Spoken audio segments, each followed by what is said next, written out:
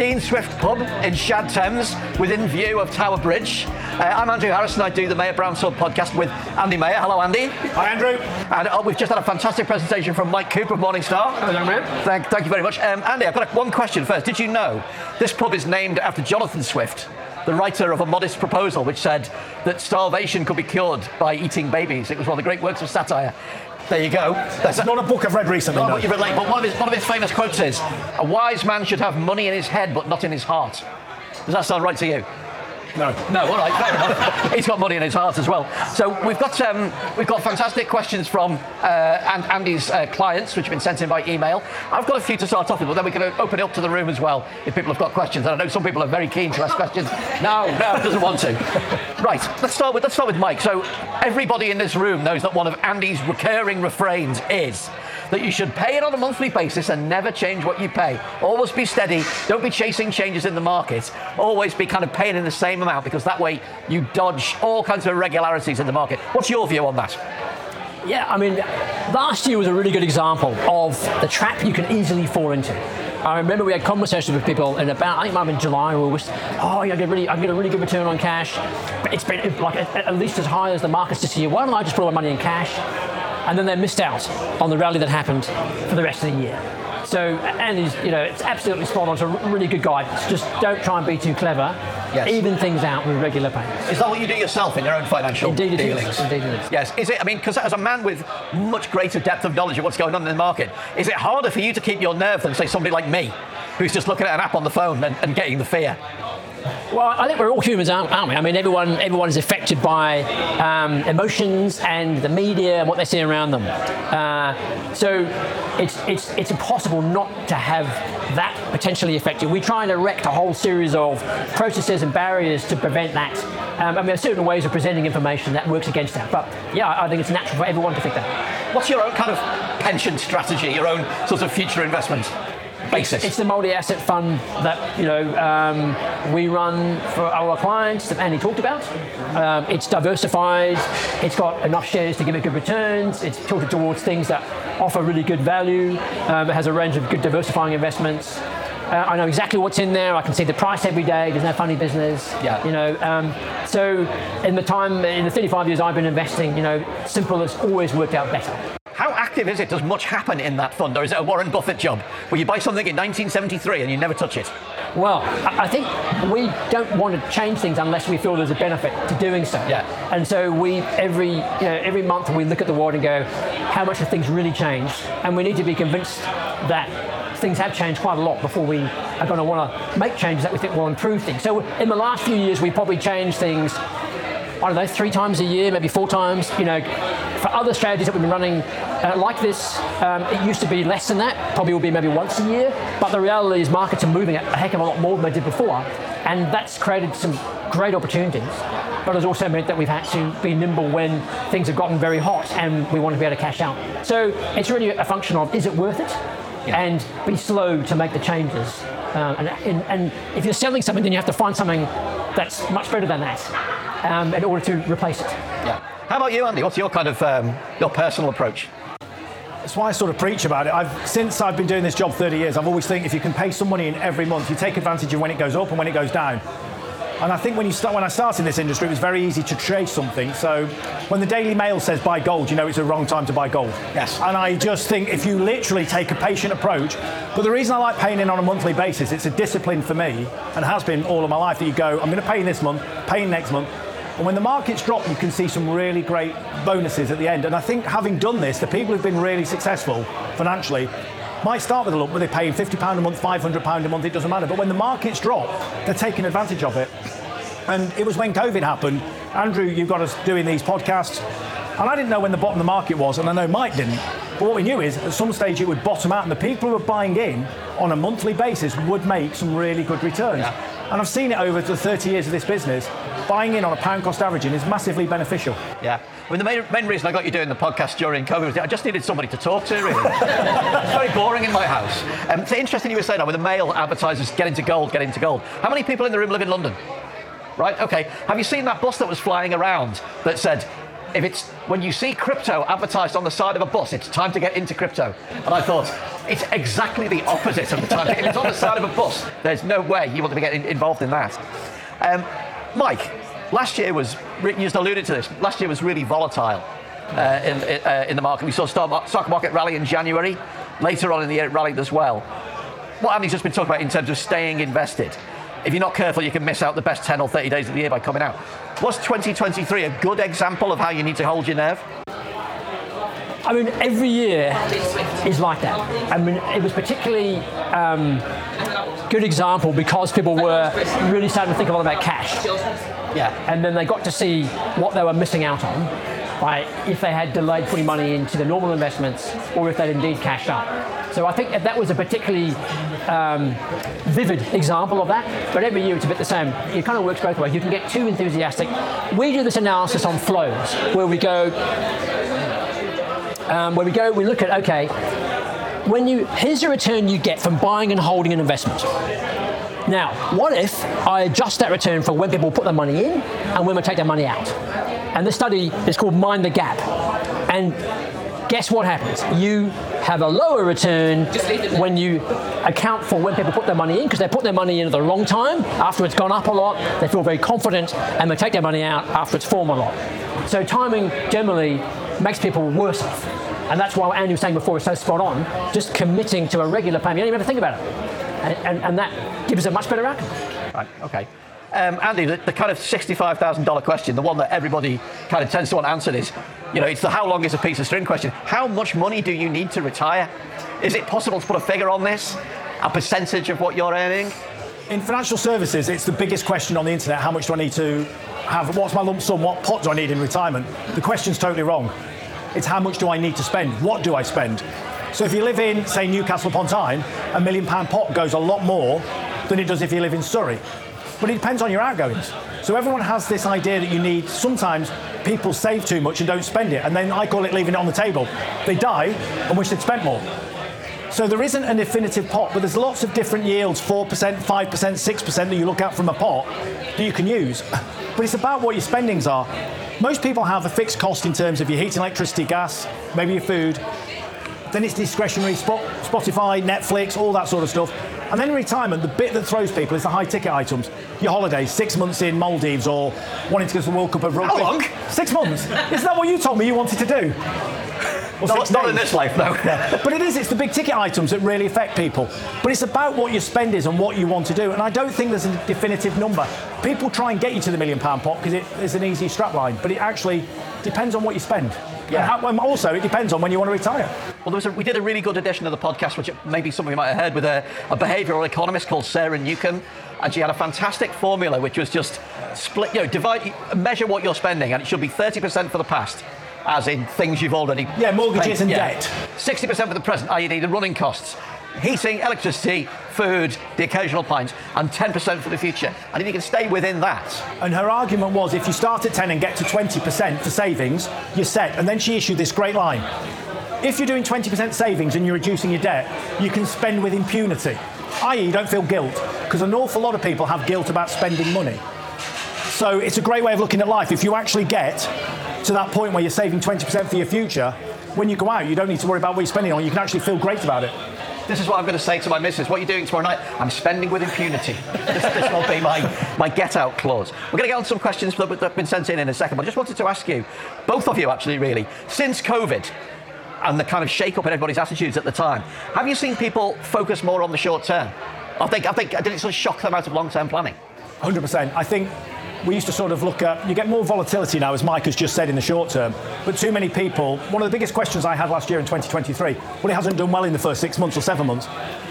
But by the end of the year, the portfolios did remarkably well. And people were looking on the short term. What is your goal? Is your goal to retire at, say, 64 with an income of £45,000 a year? Are you on target for that? That's all you need to focus on. The short term, I remember the great line from the Celtic manager a few years ago, Ange Postecoglou. Celtic lost 2 of the first 6 games. They were asking him if he was going to concede the league. They still won the league. It was a month into the season, and that's the investment journey. It's what your end goal is. That's what we need to focus on. I'm not sure I'm excited Ange Postecoglou right now, but never mind. We'll move on with that one. Never mind that. Now, look, we've got questions that have been sent in by different investors and clients of Andy, and I don't know whether you're in the room. Is Paul Richmond in the room? Yes. Paul Richmond is in the room. Hey. I felt like I was being psychic there. Is Paul Richmond in the room with us right now? So, Paul, your question was, which markets do you forecast will have good growth in 2024 and beyond? Are AI development companies to be invested in? Mike, what's big in 2024? Don't say flares. Yeah, I'll tell you next year. Well, so for us, I think when we look at markets, it's a combination of two things. What's going to happen to their earnings?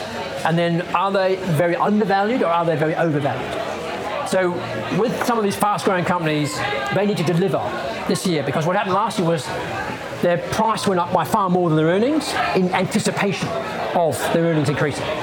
So for us now, and because that made them quite expensive, they've got to deliver. If they don't deliver, then there's a real risk we'd have a number 2022 when some of those high-flying stocks fell quite a lot.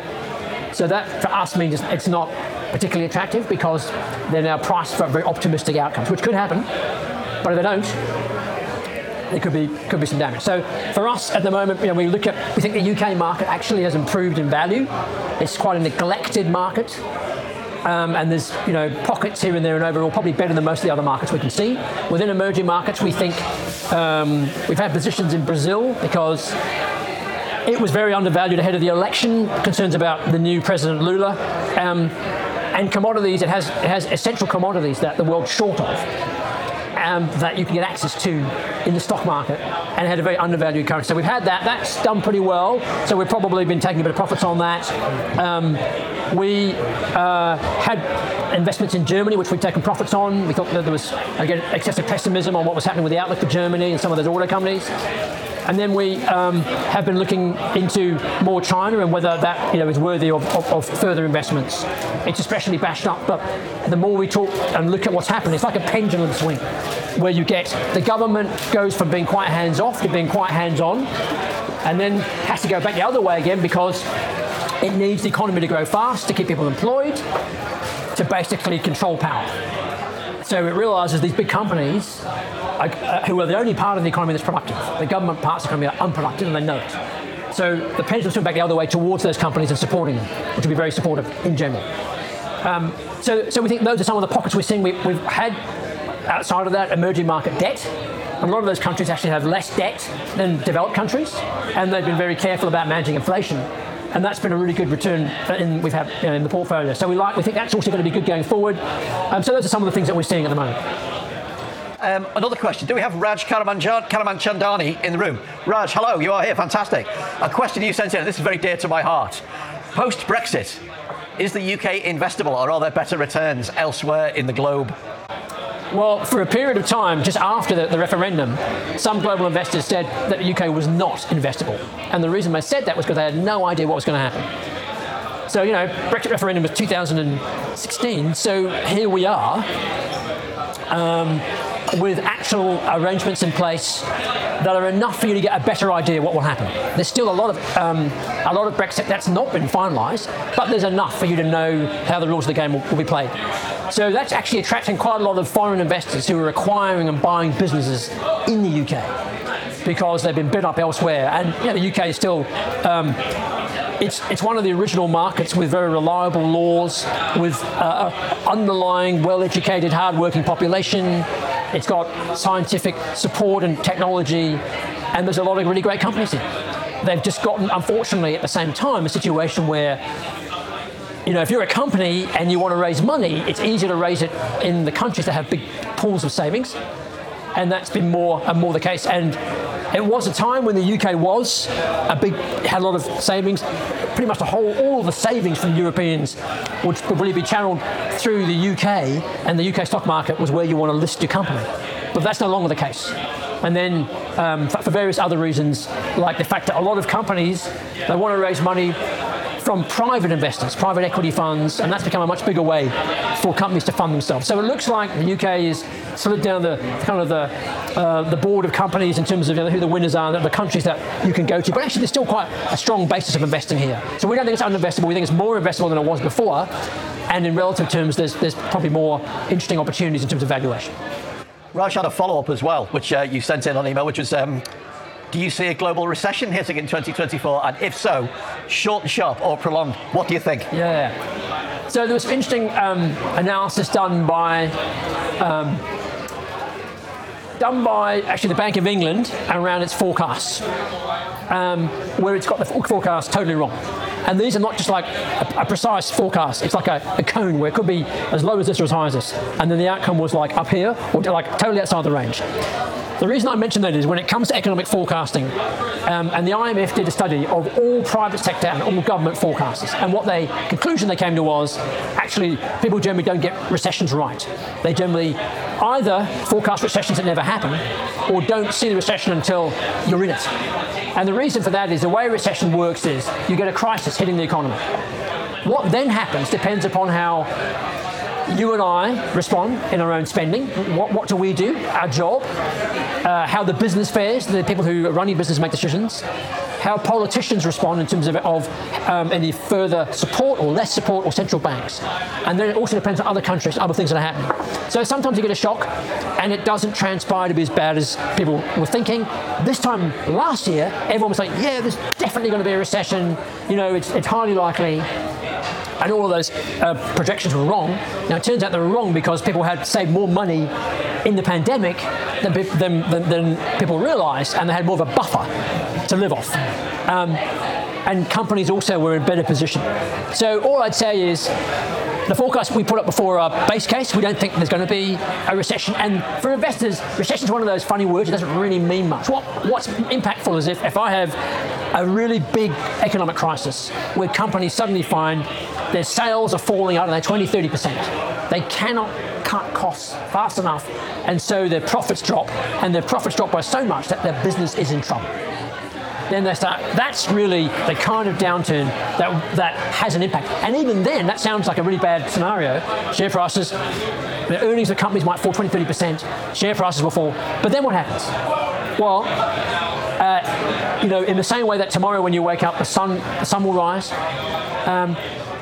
eventually there's an adjustment and the economies grow again. So recessions, particularly in the post-Second World War, last anything from 6 months to 3 years. It's quite variable, and how bad things get also vary from not much to quite a lot. So it's not a very useful term, and when we look at things, we can't see the degree of frailty that you usually need, and we can't see bad policy making, because you need bad policy making. When governments don't respond well to a crisis, or when there's things like conflict, which could happen, then those are the things that tend to exacerbate things. So that's why our central case is not for a recession, but it is for weaker growth. If you've got a question you'd like to ask, please raise your hand. Anybody got any? If something comes to you, yes. You say you were never going to ask any questions. There we go. What's your question? Surprise question. There was a slide that was comparing Morningstar to the rest of the market. Yes. And as it was going to 26, 27, 27, 28, there was a larger differential between Morningstar and the rest of the market. What's that about? Just to repeat that so the podcast listeners can understand that. As we get to 26, 27, 28, the difference, there's a divergence between the Morningstar forecast and what was the other component? It's a consensus. A consensus component. So Morningstar's away from the consensus, thinking independently. Why is that? Well, I couldn't tell you why each one of the competitors have their views, but what I can say is we do think that the developments of artificial intelligence are accelerating. So the way it works is you get, let's say, the invention. That doesn't have any effect on anything. You then get the commercialization of that invention. So devices that can use that smart way of doing things, cars, whatever it is. But that doesn't do anything either. It's only when people start using it widely that it starts to have an effect. And what's happened now is some of these innovations that have been around for a while have got to the point where they're much easier to use. And so therefore, companies and individuals are starting to apply these things. So I don't know if you've got children who use ChatGPTs to cheat on their essays, but I'm giving that as a whimsical example, but there's already things that are happening which are speeding things up or creating the ability to do things that weren't possible to be done before. So we think because we're closer to that point, then it's conceivable in the next few years it will really start to affect productivity, which basically not just means we can do more and improves the quality, and it kind of generates growth as you find you can create and do new interesting things that you didn't do before, but it also keeps the pressure down on prices, because all of a sudden there's just, you just need less to produce the same amount. Do raise your hand if you've got a question as well. By the way, do we have Annette Thurgood in the room? There you are. You sent in hundreds of questions. It was unbelievable. It went on forever. It was like I can't. I know, yes. Well, there's a lot to ask, but we had to boil it down. So the question of yours that we pulled out was, what do the markets think about the election whenever it happens? Does a potential Labour government fill them with confidence? And what does the market think of Rachel Reeves? I'm going to ask you, Andy, and then I'm going to ask Mike. Let's ask Mike first. All right, let's ask Mike first. So let's take the UK. You'll have noticed. Imagine that you're in the US. You're in Texas. You're inside this great big hall, and you've got a gun, and you're going to shoot at a target. And then the target, and let's say the target is the policies of the UK Labour, and that target is, as each month goes by, getting smaller and smaller. In other words, the commitments that are being made that are meaningfully different from what is currently policy are shrinking. So what you're left to work out for yourself is what are their instincts about what they're going to do. How might them being in power change how they look at the world? So it's like you take over a company, but you don't really know the state of the company until you look at the bank balance or you look at the conditions. So I think it's kind of tough to divine a lot. There'll be, of course, some changes in priorities and preferences, but because of that, you're not looking at a radical change to how things operate in terms of the levers governments can pull. That would really affect your investments, is my view. Andy, what do you think? I think it's quite interesting because the last election wasn't done on economic policy, it was done on one slogan, get Brexit done. And we had no understanding of what the Conservatives would do economically. From what I can see of Labour or the Tories, no one's actually said what they'll do economically in the next election. So we're guessing. So when somebody gets in, and I think the difference is we haven't got a very socialist, from what it appears, Labour Prime Minister. He appears quite centrist. So I don't think there'll be a dramatic difference, but they haven't told us what they're going to do. But that doesn't mean either party won't do something drastic. But I think in America we know what Trump will do. Trump will actually go and benefit businesses that he's invested in or he owns. He won't really give a damn about the economy, but he'll give a damn about his economic interests. Over here, there isn't been anything stated, and I think both parties will probably say very little and hope to get elected. Yeah. So it's very difficult to judge anymore what they're going to do because the last election had no economic content. Is Kev Lazell here? Kev, you get the last question, and it's a very good one. They like this one because it was deep and weird. Yeah, it's about Bitcoin. If the government ever introduced a central bank digital currency, i.e. its own version of Bitcoin, how will this affect the world of trading and investing? One thing we do know, they'd bloody call it Britcoin, wouldn't they? And it'd be really annoying. Yeah. What would happen if they were to launch this novel thing? Well, I think the way it would work is it would be a substitute for the existing monetary system we've got. So let's just say, for example, you swap pounds and pence for this. For that to work, it needs to be very stable because you don't want the number of pints that you can buy to change between when you get up from the table and when you get to the bar. And so that's the challenge at the moment. So one key ingredient of money is that stability.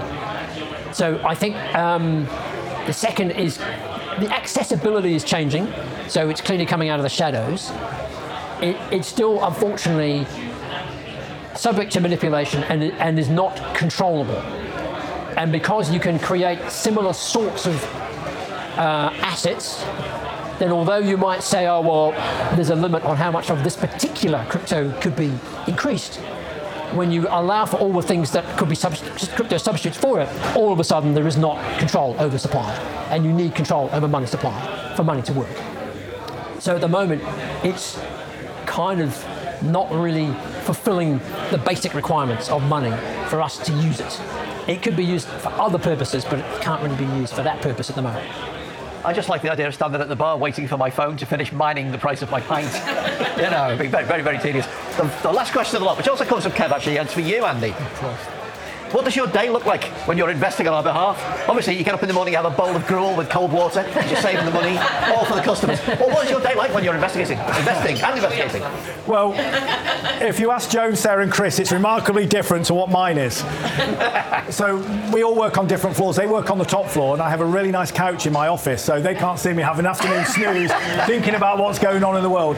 Now, my day is generally contacting people, just trying to phone people, make sense of what's going on, and then relaying it in a way that makes sense, because there is a lot of complex theories out there, and a lot of the investment strategies do look complicated. But one of the things I like doing is reading the reports that Mike sends or Dan or Mark sends, and you read them and trying to convey it. Because my first job was as a teacher, and actually what we're trying to do is teach people so that when they get to retirement, they don't run out of money, and it's to make them make sensible decisions. So it's trying to make the jargon make sense, but also convey it in a way that people can actually understand how to save and why to save and what it's about. And that's really my job. And I listen to the experts like Mike and see what he thinks. Very good. Well, thank you very much to Mike. My pleasure. I hope it's much cooler around the corner. And of course to Andy. Thank you very much to Andy. Good luck after all. I've got one final quote from Jonathan Swift for you, the man for whom this pub is named. He once said, "No man will take counsel, but every man will take money. Therefore, money is better than counsel." Correct? I can't say anything to disagree. But counsel gets you money, therefore, you were wrong, Jonathan Swift. Terribly wrong. Thanks everybody for coming. Cheers. Thank you. Right.